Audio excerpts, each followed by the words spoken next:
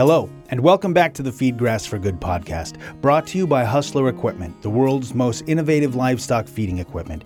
Each episode, we talk with a different sustainable farmer or expert in sustainable farming. In this episode, we spoke with Bruce Wood from Locmaria Farms in Australia. His views about what they're doing at Locmaria Farms is really interesting, particularly since he came to farming via the oil and gas industry roughly a decade ago. I won't spoil it for you. You should really hear him talk about it first. But listen to what he says as the actual product of their operation, and don't miss his thoughts on safety as well. Overall, a very cool interview, but I'll let you decide for yourself. Well, I retired out of the oil and gas industry and was looking for investment opportunities, and I particularly liked the idea of protein. I thought it had a good base on, and now grass-fed protein was the next thing I came upon in New Zealand. I've got a long business history with New Zealand, and I travelled in New Zealand still once a month for a board position I have in New Zealand. It was immediately obvious to me the incredible efficiency of New Zealand grazing, and particularly New Zealand dairy grazing. So I looked at that. I started thinking about how I could apply that, what I could do with it, how I could get into the fight for protein. This was 10 years ago. It was absolutely inevitable that protein was going to become more valuable. And then I started looking for opportunities. It didn't take me long to start looking at lamb as the ideal market in Australia. Lamb in Australia has a lot of advantages compared to the world. It has advantages compared to New Zealand. And the two came together, the idea of applying New Zealand grazing techniques to the Australian lamb market. And then I found a place to apply it, which was in southern temperate Australia. When we pulled all that together, it took about a year to pull all that together. And we bought our first farm near Narracourt in South Australia, on the Victorian-South Australian border. It suited the application I had in mind. It had a stable rainfall. It has a grass growing pattern very similar to Hawke's Bay in New Zealand, perhaps a little bit less in summer, but a similar grass growing pattern to Hawke's Bay. And then we added to that the New Zealand grazing technology. We appointed a New Zealand grazing consultant to lead our grazing strategy. 7-8 years later, we're on our way to pulling all that together and growing significantly. We have 12,000 ewes on the ground at the moment. We will double that over the next 3 years with what we're doing. We expect to be at 25,000 ewes by 2025. And that's the history we've come through from the first looking at New Zealand dairy grazing to where we are today. Agriculture is incredibly conservative. We won't do it in France. We won't do it in the UK. In my observation, and not being quite expert in that, the big obstacle to introducing this technique anywhere is culture. It's actually wanting to do it. It has not been easy to introduce this system where we have done it. We have had an enormous amount of pseudo barriers thrown up in our way, and they're generally around the culture of people knowing why it won't work. From the top up, from the top down, I have the position of company director, and I've appointed an advisory board of 4 people to advise me. There is 2 business advisors, and also on that board is our New Zealand grazing consultant, and Tom Chisholm from Ag Design, who has set this whole process up.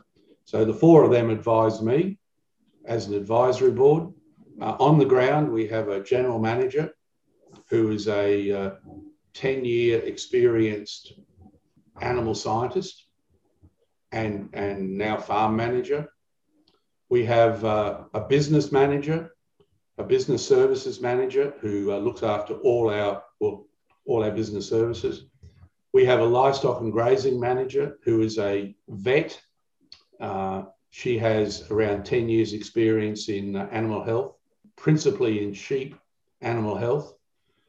And then the operations team are around 6 or 7 people on ground. There are 6 experienced Australian farmhands from the sheep industry.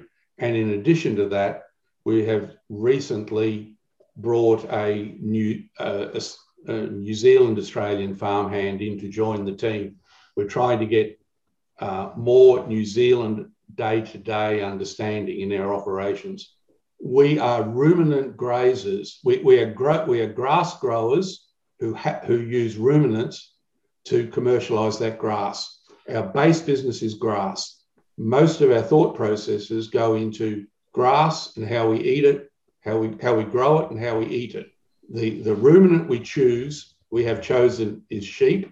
It's technically possible we could have chosen a different ruminant, but it's not a sheep farm, it's a grass farm that uses sheep. So we do 2 things. We maximise the amount of grass we grow, and then we measure to maximise the amount of grass we eat.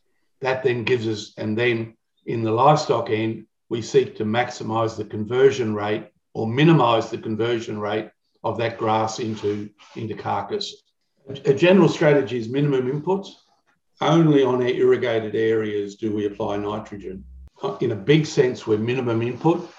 Clearly, we are exporting carcasses, so we're exporting phosphorus, sulfur, potassium, etc., with every load that goes out. So we do apply artificial fertilizers to replace phosphorus, potassium, sulfur, etc., but not nitrogen. We grow a mixed pasture, and we grow most of our pastures are mixed pastures with clover for nitrogen. So minimum, in the New Zealand sense, we are minimum input. We maximise grass growth by ensuring that all of our pastures spend at least 11 months a year resting and only 1 month a year being grazed.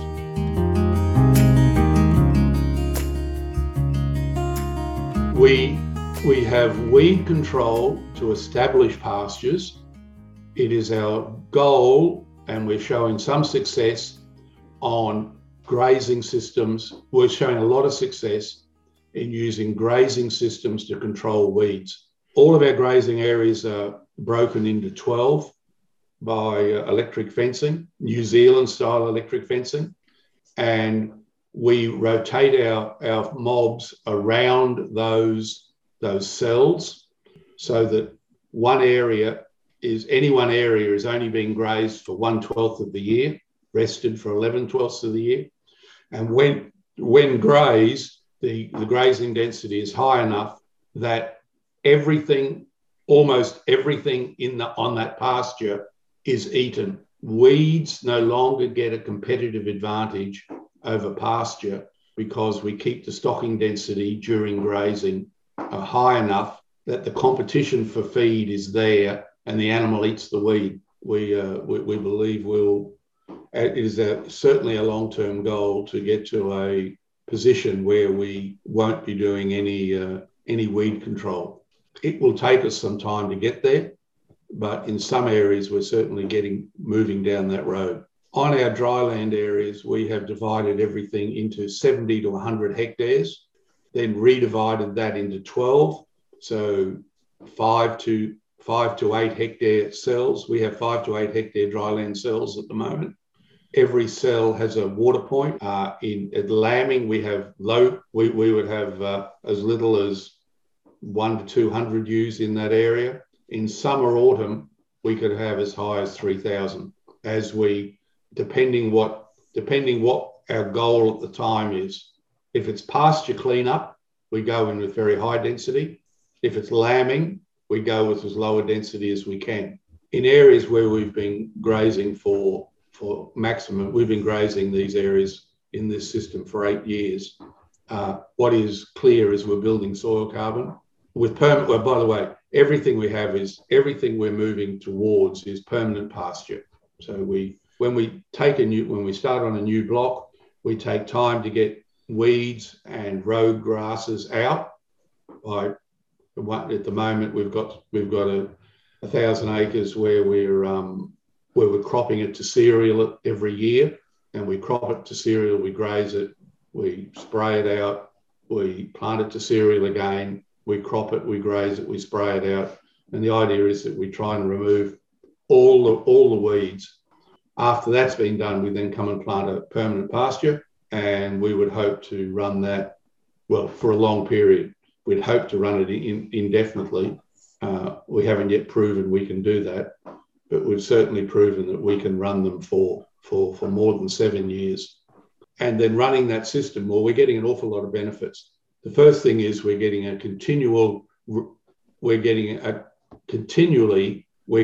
nutrient left where it's eaten.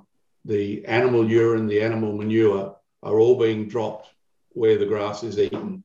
We don't offer to the animals the opportunity to go to a regular camping spot and deposit their manure in a different location. It's very important that the manure load is dropped where it's grazed.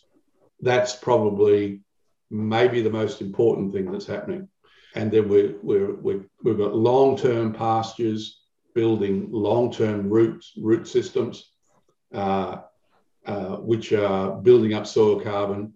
Anecdotally, we can see that our soil carbons have risen around about 0.8% over 0.8% over 10 years.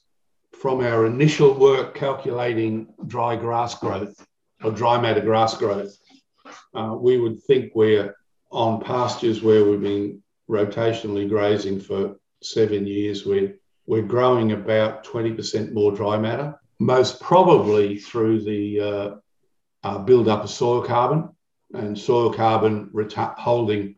I think it's true to say that a kilo of carbon retains 30 litres of water.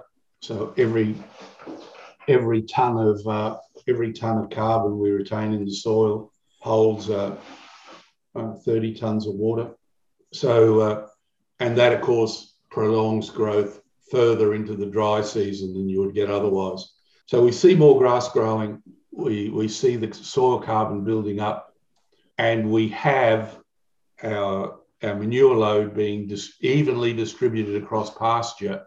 And as a result, we're now reducing, because we have our manure load spread evenly across pasture, when it rains, the nutrient loss is a lot less than if all of that is concentrated in one place. So we're seeing much better retention of nutrient.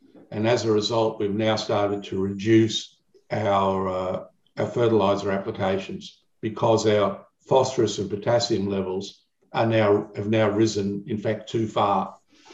We up till date, we've been putting on it. We have doubled the stocking rate and kept a traditional fertiliser application rate. Now we are dramatically reducing our fertiliser application rate per head of output because our phosphorus and potassium levels were rising too fast. And that is all simply because we've reduced nutrient loss.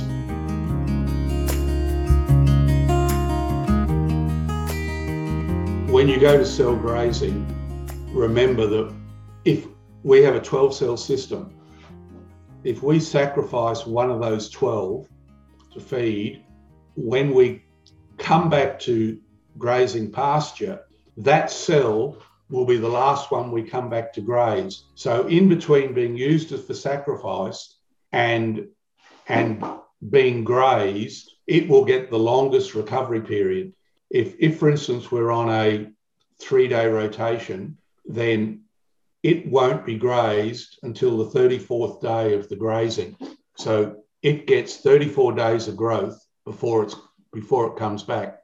So while, yes, sacrifice in a traditional sense can be quite debilitating, in a cell grazing system, it is a lot less profound, and because of the recovery period you're allowing. Clearly, it depends on soil type. Clearly, it depends on rainfall. Clearly, it depends on a whole series of things. Sheep are different to cattle and so forth.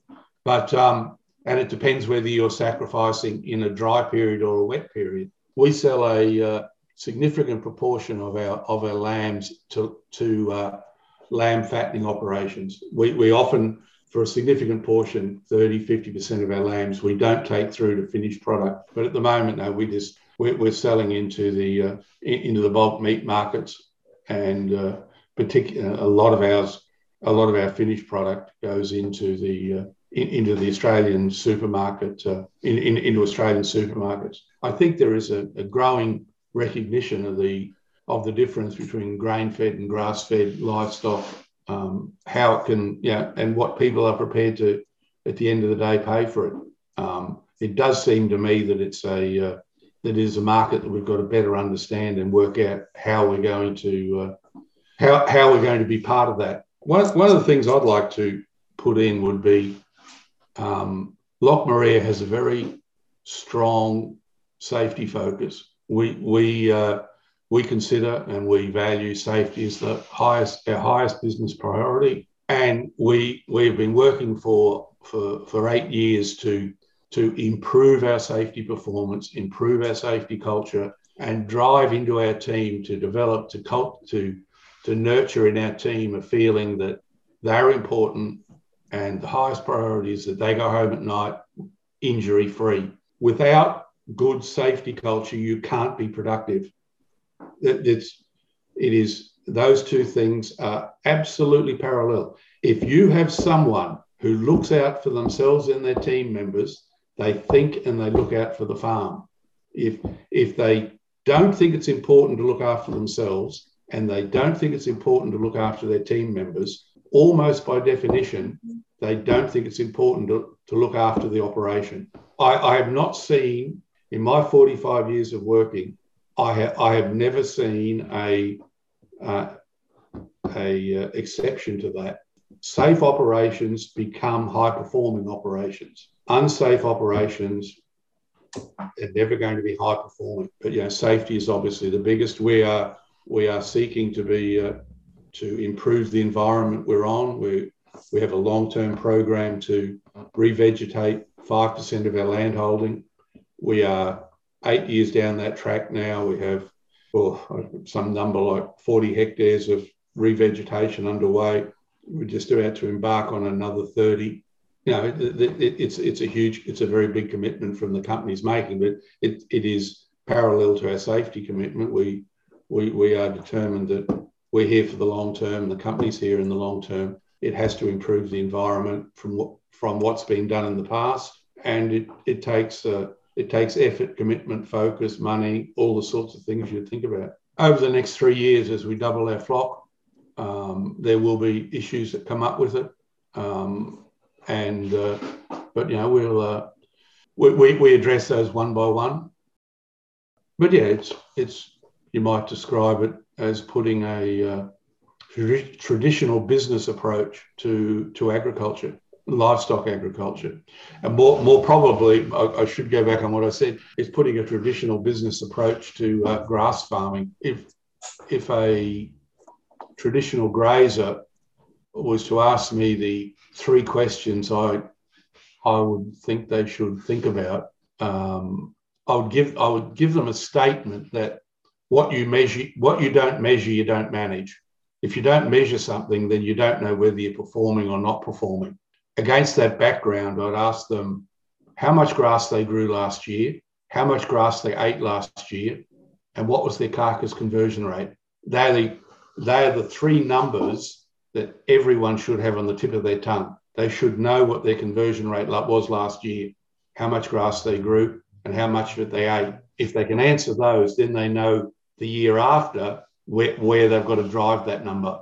Our grass curve can vary by, it can be twice as high in a good year, more than twice as high in a good year, like anywhere. So we've got to work out how we get through that. We call that the P5 year, the year that only has a 5% chance of occurring. Or P5, P10 year, how are you going to survive that year? Then you know what and how are you going to survive I got that around the wrong way, but you can work everything off an average year, a P50 year, but when the when you get down to the low performance years, how you're going to perform, how you're going to survive, and when you get to a high grass year, how you're going to put that away for the future. It's not a matter of lamenting weather problems. Weather problems come every day, every month, every year. It's a matter of knowing how you're going to manage weather events when they come, because as sure as eggs, they are going to come. Rain forecasts are exactly that. They're forecasts. They're right or wrong. And, stability is obviously good. If we knew the future, we'd all be rich.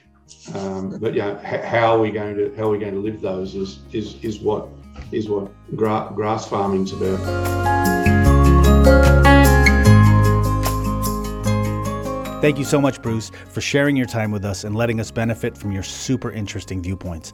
And if you, dear listener, are looking for new ways to see your own regenerative livestock feeding game, visit Hustler Equipment at hustlerequipment.com. And to see all the sustainable and regenerative farming articles in the Feed Grass for Good blog, you can go to hustlerequipment.com/FGFG. Finally, if you liked this episode, please smash those 5 stars and give us a glowing review. It will help other people interested in sustainable and regenerative farming find us. Thanks again. We'll see you next time.